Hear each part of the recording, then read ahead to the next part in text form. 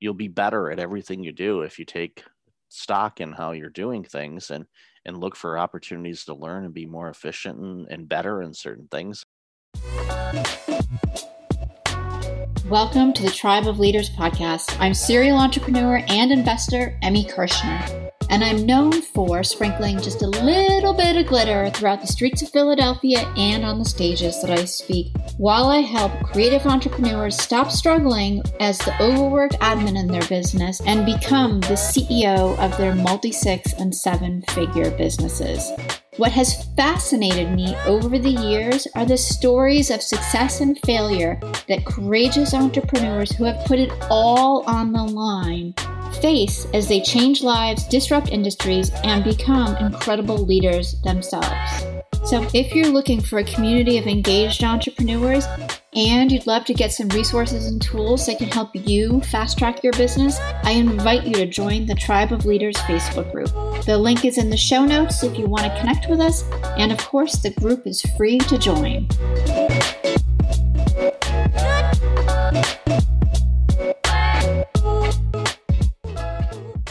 Hey everybody, welcome to the Tribe of Leaders podcast, and today the one and only Michael Levitt, who is the founder and chief burnout officer of the Breakfast Leadership Network, a San Diego and Toronto-based burnout media firm. He is an in-person and certified virtual speaker, certified NLP and CBT therapist, and a Fortune 500 consultant and an author of the new book, Burnout Proof. So clearly, Michael has done it all. And Michael, welcome to the show. I can hardly wait to hear about your story of burnout. Great to be with you today. I'm looking forward to our conversation. Yeah, it's going to be awesome. Share with everybody, let's just dive in right away. What made you a burnout specialist? My own personal experience with burnout. Back in 2009 and 2010, I had what I like to refer to as my year of worst case scenarios. That over a period of time between May of 2009 to May 2010, the following happened. I had a heart attack that should have killed me. I lost my job during the Great Recession. My car was repossessed and my home was foreclosed, all in a year. And all of those things happened because I was burned out. I was a healthcare executive and I was working basically 6 a.m. to 11 p.m. 7 days a week for 2 solid years. And not taking care of myself, not eating properly, not doing things in life that were good for me, and enjoying life, just working and working, a type A personality driven, wanting to make the organization a success. But it cost me almost my life on top of everything else that happened afterwards. So after recovering from all of that, and that wasn't an easy journey, but it was one that was well worth it, I wanted to make sure that I never burned out again. And so I did a lot of research, self-reflection, and discovered how to live a life that's free from burnout. And after doing that and getting back into the swing of things and being really successful, I went back into healthcare. My parents wanted to have me committed. They, what are you doing? Why are you going back to the field that nearly killed you? And I said, I'm going to do it better this time. And a lot of people are brash and bold and say things like that, but I knew that I could. And I wanted to. It was one of those things. It was like an unfinished business type of situation. And I went back, not to the same organization, but a new one, and grew and really thrived. And after working back in the field for a while, I noticed a lot of my counterparts were going through the same challenges that I did. And I tried talking to them, and they said they would just work through it, which is a common response of people that are burning out. They say, well, I'll just work through it. And working more hours doesn't work through it. It's like you actually have to work less than more. And realized, okay, I need to go a little bit deeper in this, and did some research and realized, wait a minute, there's actually an opportunity here to do some things and write about it and launch a podcast and of course launched a business, and then things have kind of taken off from there. And I left the healthcare industry a few years ago and have been in this full tilt, and no shortage of people and organizations that are struggling with burnout. So that's the quick version of why I care about burnout and why I do the work in the burnout space. Right. And what are you doing differently? For me, I almost want to say I would have to overhaul my entire life, because if you're doing that 6 a.m. to 11 p.m. for 2 years, that's all you know. Mm-hmm. Yeah, for me, unfortunately, with the heart attack, I was on a medical leave for 17 weeks. And for the first part of it, when I was on the new medications to keep me alive, one of the side effects was at 2 o'clock every day, I had to take a nap. There was no choice in the matter. It wasn't like I feel like taking a nap. No, I would, if I was sitting in a chair, I would pass out. So, and I was 40 at the time, and I'm thinking to myself, oh no. I mean, if I'm 60 or 70, this is probably the norm. Okay. But not at 40. This is not what I'm going to do. So I made it a point. It's like, okay, I need to figure out how to get off of these medications, and as soon as I can, safely, of course. And basically what I ended up doing, and how I was able to shift from that 6 a.m. to 11 p.m. type of work, was to establish clear boundaries of when I worked and when I didn't. I had to give up that I need to work in order to get this stuff done. I'm going to get done what I need to get done, but I need to do it in the time that I'm fresh and I'm alert, right, so I can do the deep work. Right. Because we've discovered in a normal 8-hour workday, the productivity of so many of us is under 4 hours. So if there's 8 hours in a day, we're productive maybe half of that. Okay, what are we doing the other 4? Well, a lot of other things, distractions, taking breaks, all of that stuff. And those are fine. You should. We're not built to just go constant work. And unfortunately, I didn't get that memo early on, and I just kept trying to do it. And unfortunately, it nearly cost me it did cost me a lot, including, almost my life. So for me, that was the biggest shift, is like, okay, I need to establish boundaries of when I work and when I don't. And not working at 6 a.m. in the morning and not working late at night, coming up with when am I going to do work? When am I available? When am I not available? And making that shift was the first step. And then the next step was to get a clear picture on when I should be working and what I should be working on at those times, because each of us have different energy levels when we're good at certain things, and maybe at other times that, for me, in the morning tends to be pretty good task oriented, working on projects, working on whatever I need to do. Afternoon is better for conversations or listening to shows or doing some research, but nothing real task heavy, because my energy levels aren't the same at that point. And I'm not one to kick back a couple coffees at 2 o'clock in the afternoon, because one, I'm not supposed to have caffeine when you're a cardiac patient. I doesn't mean I don't have it, but I'm very, very careful on how much caffeine I consume. Understanding my energy levels where it makes sense for me to work. Now, there are people that are the complete opposite of me, where don't ever ask them to work on tasks in the morning. That's a dangerous thing to do. The afternoon, they're better. And that's just how their energy levels are. So as an employer, when you want to make sure that your teams are operating and they're healthy and well and all of that, dig deeper and figure out, okay, when are these employees the most productive, and align their tasks with those times, or give them the autonomy to be able to do it whenever they do it. Just, give them the task. When do you expect it? And then get out of their way. And instead of this, you got to work at it this time, because if you ask somebody to do something by 11 a.m. and 11 a.m. they're finally waking up, well, the quality of that work may not be that good. So it goes back to understanding your team and your employees. Right. Did you find that when you were working less, you actually got more done? Yes.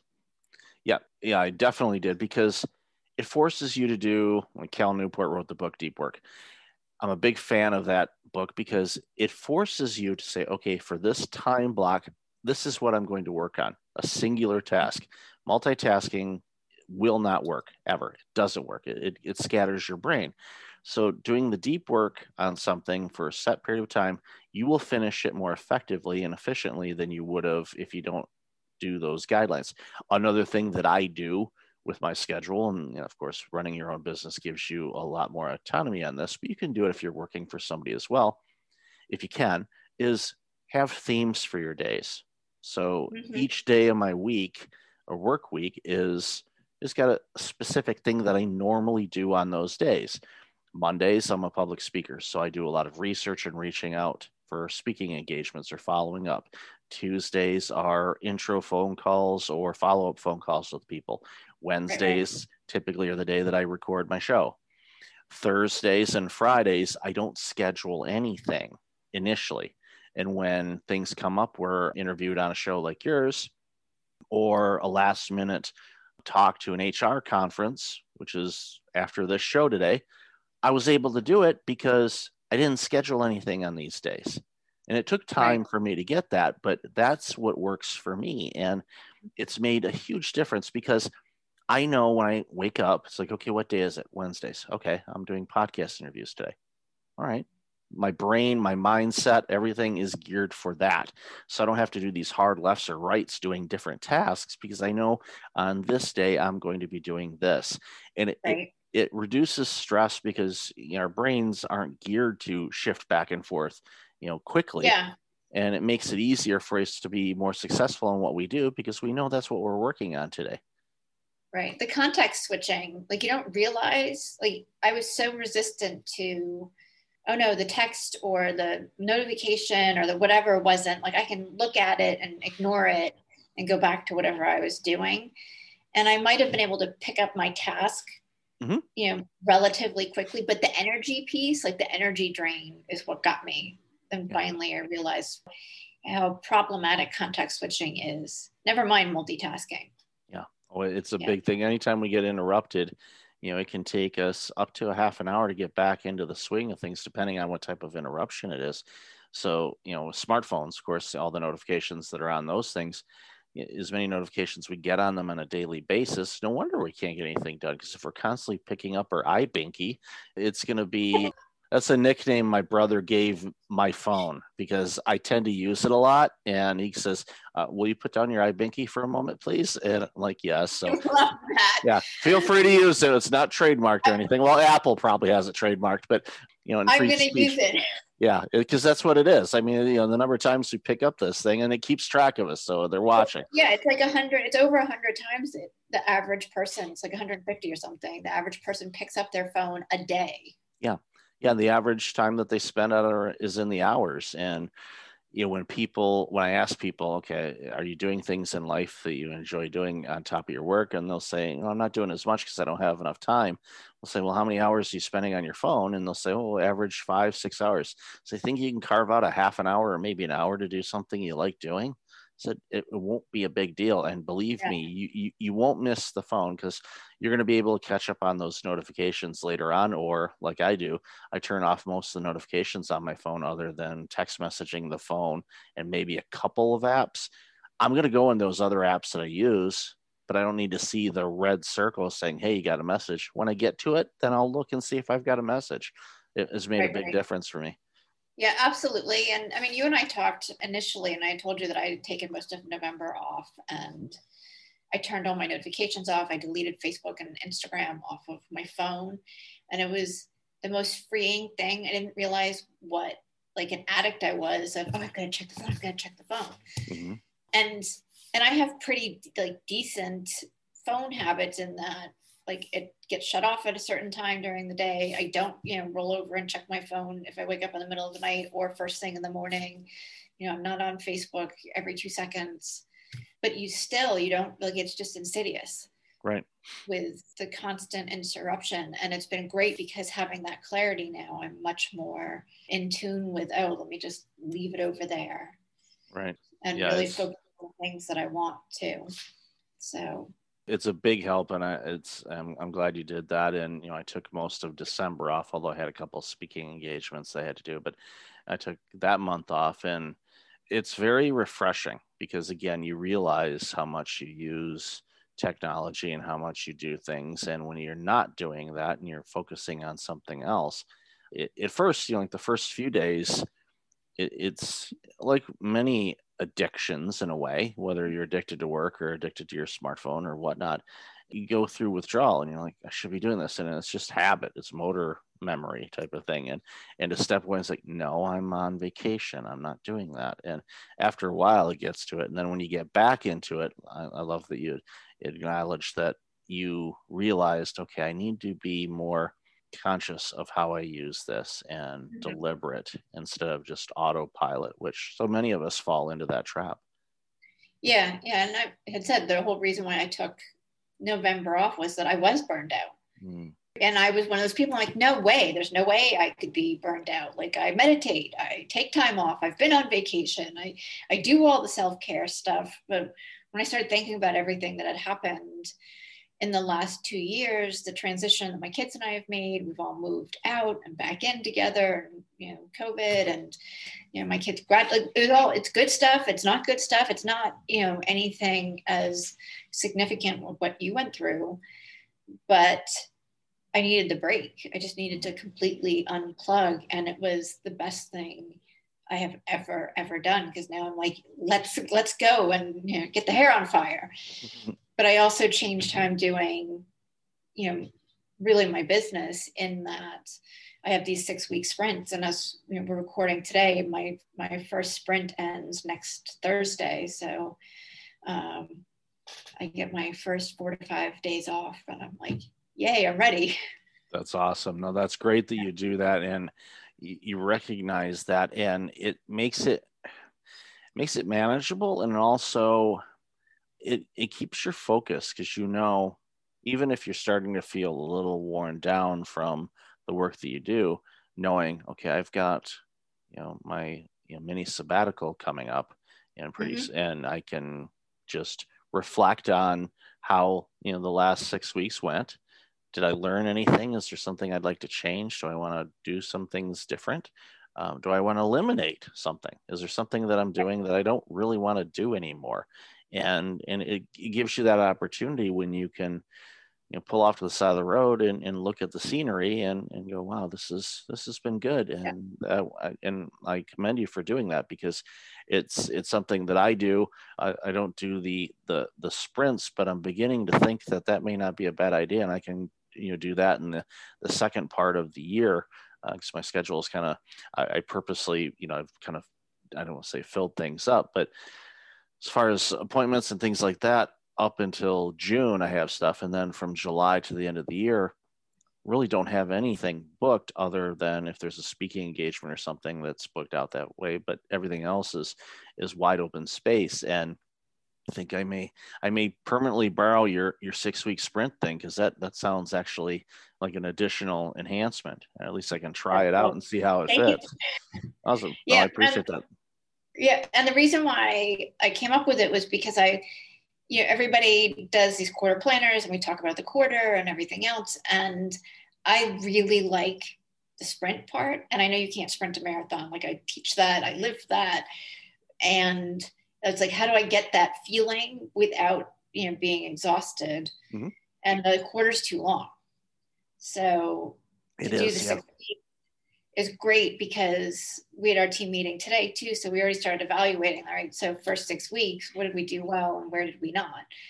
And starting to already make those changes. And then, I'm going to finish up a few things next week, and then I'm off. And then we can just hop back in and finish the quarter really strong.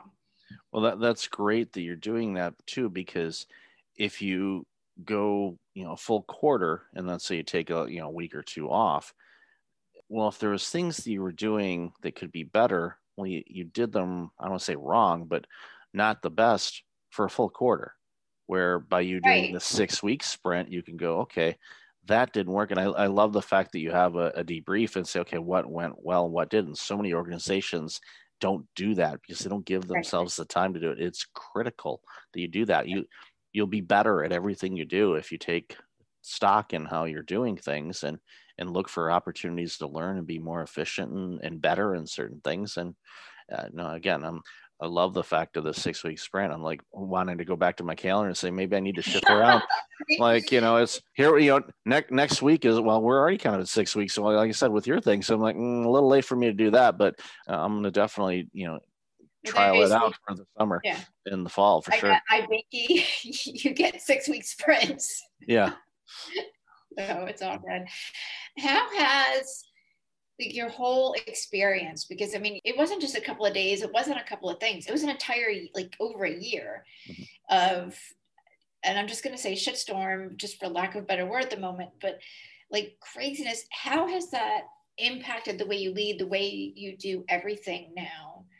And what's your thought process around building momentum as you continue on and grow this business too?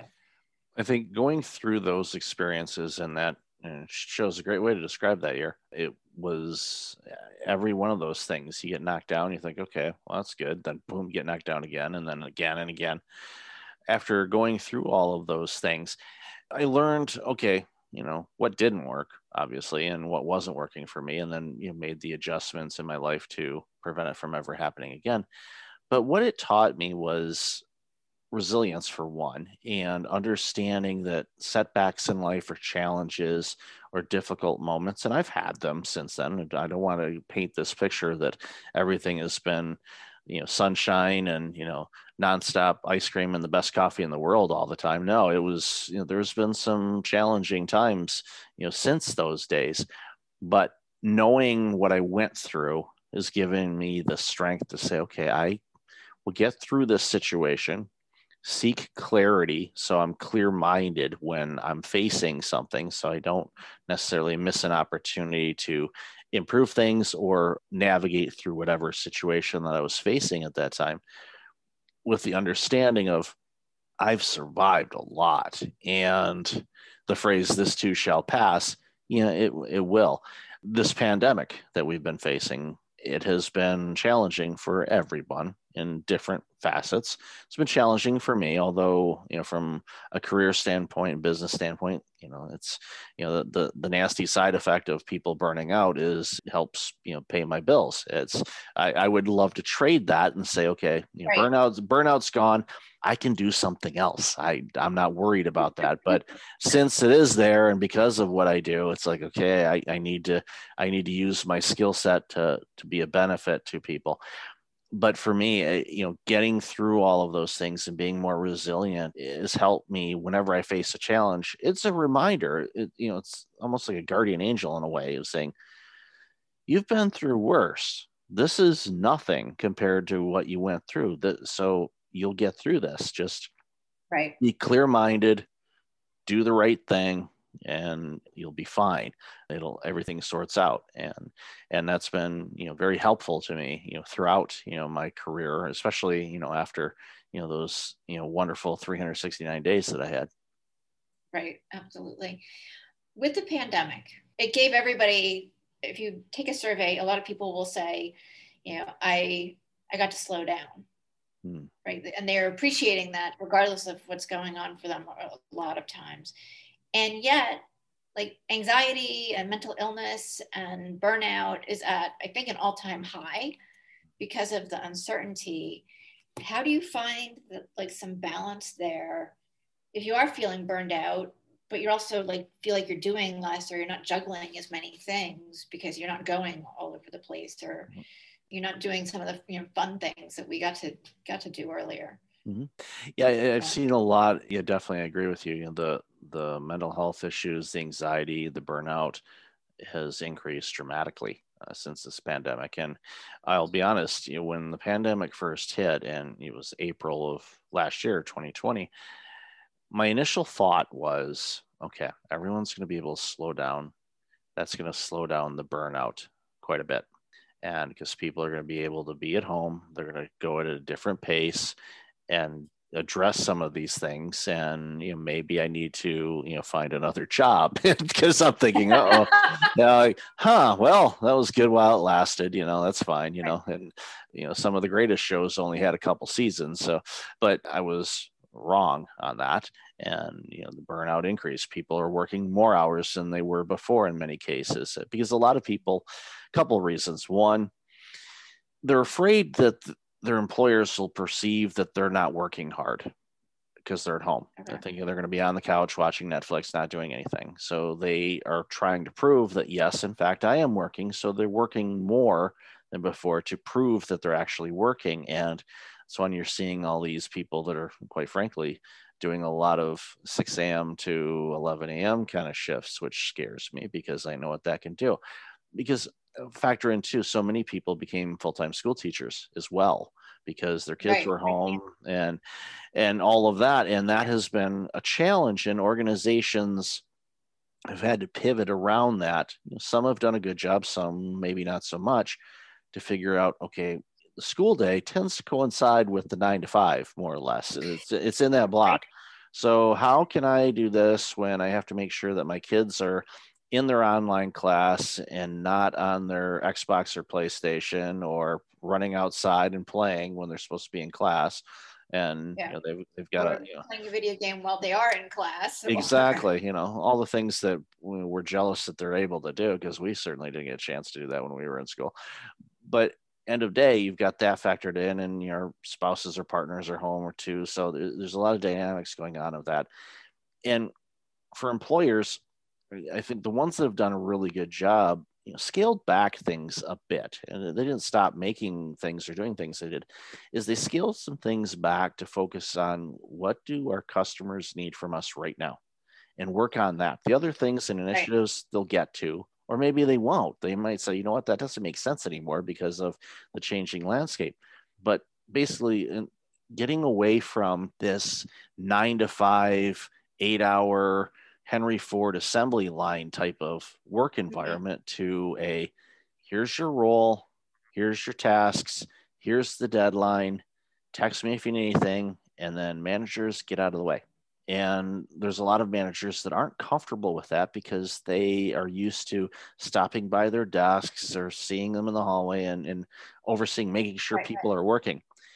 If people aren't working, you're going to know because the deliverables aren't going to be done when they're due. So set clear deadlines, make sure they have all the things they need to do, especially in a remote environment, that they can access and finish everything, be available for them when they need, let them do their job. That's why you hired them.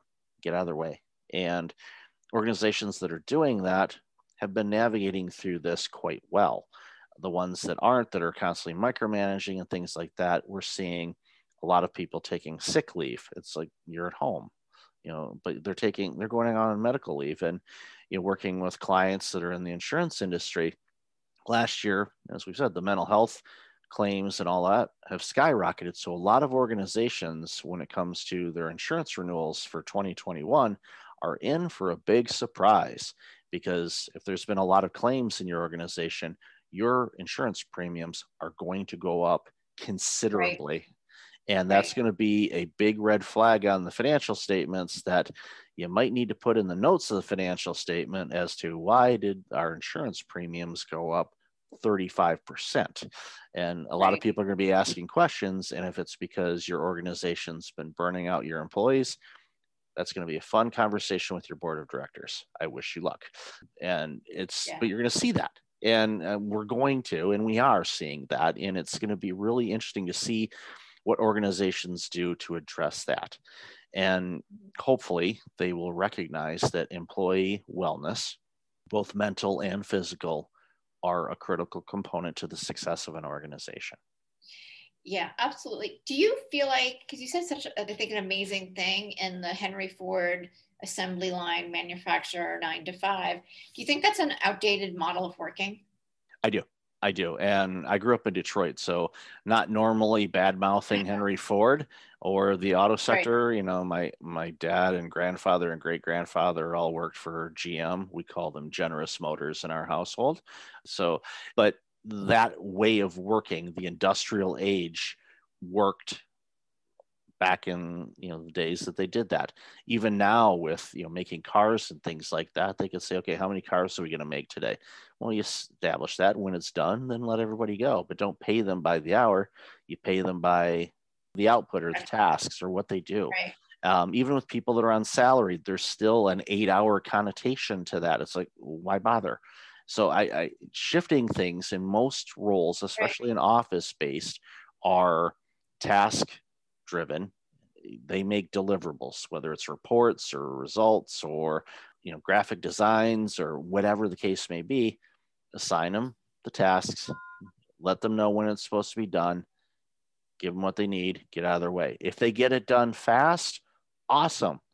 Don't overload them. Oh, he's really efficient. We'll just double up. Well, guess what? You're going to burn them out, and then you're going to lose all that productivity. When you give people time to be able just to stare at a wall and reflect and think about their work, that's when creativity comes in. That's when you can be relaxed and you can look at things and go, you know what? If we did this particular type of project using this mechanism instead of that one, what would that do? And they may realize that makes them more efficient. They may need to use less people on that particular project, which will free those people up to work on other things. And all of a sudden, you're getting a lot of efficiency in your organization.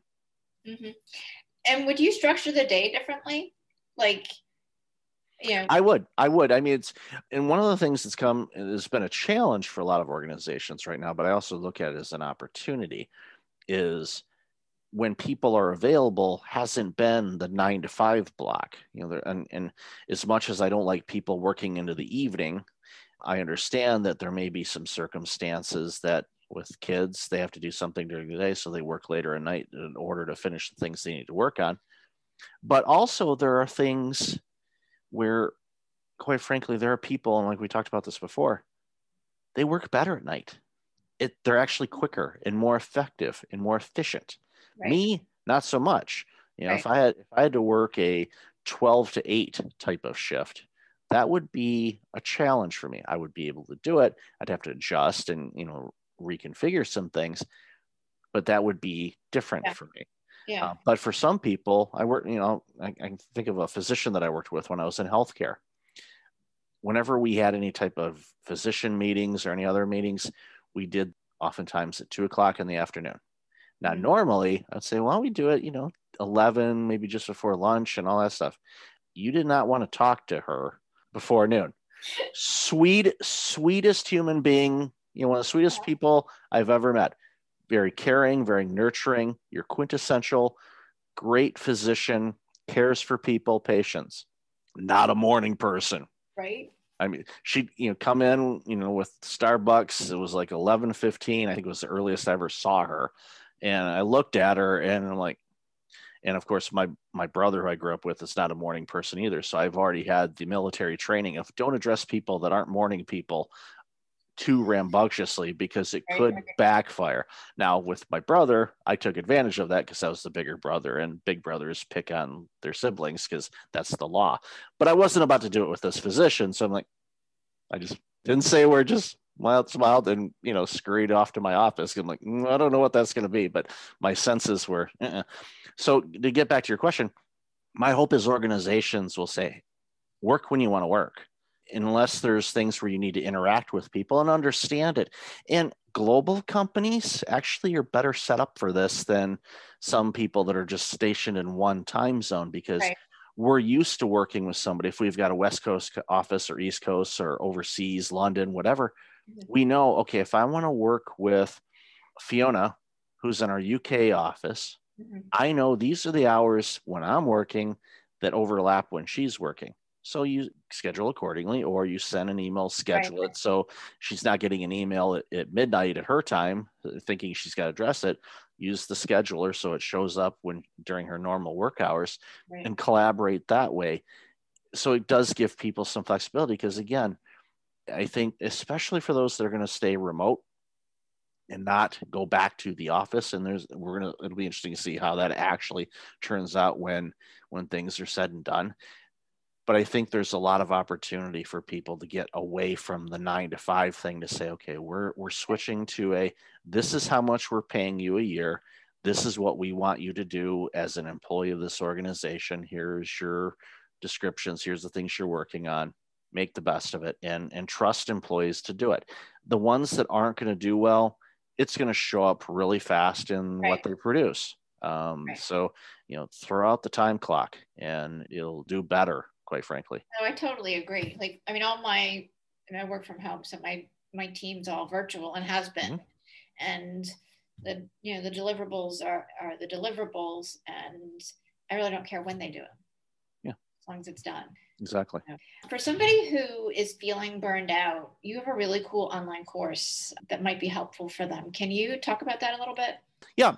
With a lot of things that I talk about in the talks that I give and all of that, and the questions that I get a lot from people, I put together a course, and basically it's a way for them to get understanding what burnout is. What are the signs of burnout? What are some things that you can do right away to stop burnout? A lot of people think when I'm burned out, it's going to take me months to recover. Not necessarily. If you implement a handful of things which you can do, pretty quickly, it stops the burnout. The deeper work, of course, is figuring out why you burned out in the first place, because you don't want to burn out again. No. You don't. No. You know what? I got 2 stents in my left anterior descending artery that is known as the widowmaker. I shouldn't be here. My cardiologist told me, you are very lucky to be alive right now, when he was about to operate on me. And like that, I shouldn't, statistically speaking, be here, but I am. So I don't want to ever flirt with burnout again. And I know what it looks like. I know what it feels like and smells like. So I make sure that if I sense it, I hit the brakes, hit the parking brake, and you put blocks underneath the wheels, and I don't move, and I go, all right, we need to address this right now. And really focusing on that makes a big difference. So the course goes through that. It's, easily consumable videos. Even with my books, my books are pretty quick to read, and that's intentional. I could have easily wrote, 200, 300 pages. I write. I mean, that's not a problem. But I didn't want to write a book like that. I wanted a book that was under 100 pages that people could read. And they could probably do it in one setting, depending on how fast they read, because I wanted them to be able to consume it and take action. Right. And do something. And the same thing with the course. I think it may be an hour total in length, but it's little segments. Here, go do this. Here, do this. Very, military, in and out kind of thing, and learn from it and apply it. And all of a sudden you do it and you're like, wow, that was actually pretty easy to implement. That's the intent. A lot of these things that we do, and it too, and addressing your burnout, they're easy to implement, but much like anything, it's a habit, and habits are hard to develop, but understanding, why do you want to do this, and keep reminding yourself of that makes it easier to make the necessary adjustments in your life to live a life that is free from burnout. I love it. And I mean, I'm as committed as you to not being burned out again, because it felt awful. Yeah. And I was really so bewildered, like, why am I dragging myself to my desk when I love what I do? And it took 3 different people to be like, you might be burned out. So yeah, it happens innocently, especially, type A driven. The things we're doing are good. And a lot of people that are burned out, the things they're doing are actually good to do, but you have to do it within a certain time and not all in, because if you don't take care of yourself and do things that you enjoy doing in life, you're just working and working, it will catch up with you. And the outcomes could be quite devastating if you don't want to get ahead of it beforehand. Absolutely. Michael, I want to thank you for being on the show, because I enjoyed having you here. It's been so much fun to talk about 6-week sprints and iBinkies. I'm going to be writing iBinky all over the place now. There you go. But even more important, like, I am dedicated to helping people not be stressed out and overwhelmed. And this has been really, really valuable. So thank you. And everybody download Michael's course. There's a code. If you use the code 90, and I know you have the links, use the code 90, NINETY. It's 90% off. So it ends up being like $20. So it's really cheap, and definitely take advantage of it. Okay. Definitely worth the investment. And where can everybody connect with you? Yeah, breakfastleadership.com is the website. My email is michael@breakfastleadership.com. And on most social media channels, under the name, the letter B, and then Fast Leadership. So Be Fast Leadership. And I tell people, do not put that on a license plate. That's not a good idea. Yeah. Police, for some reason, the police don't like seeing the word fast on a plate. So lesson learned. Good to know. Well, thank you so much. Thank you. All right. And everybody, we will see you next week. Thank you so much for being a listener of the Tribe of Leaders podcast. I am so grateful for each and every episode that you tune in and listen to. And I hope that you get a ton of value that you can implement starting today. And I do have just a quick favor. If you wouldn't mind hopping on to wherever it is that you listen to podcasts and leave us a rating and review, it would help us tremendously, so that the Tribe of Leaders podcast can be found more easily and help inspire other entrepreneurial leaders.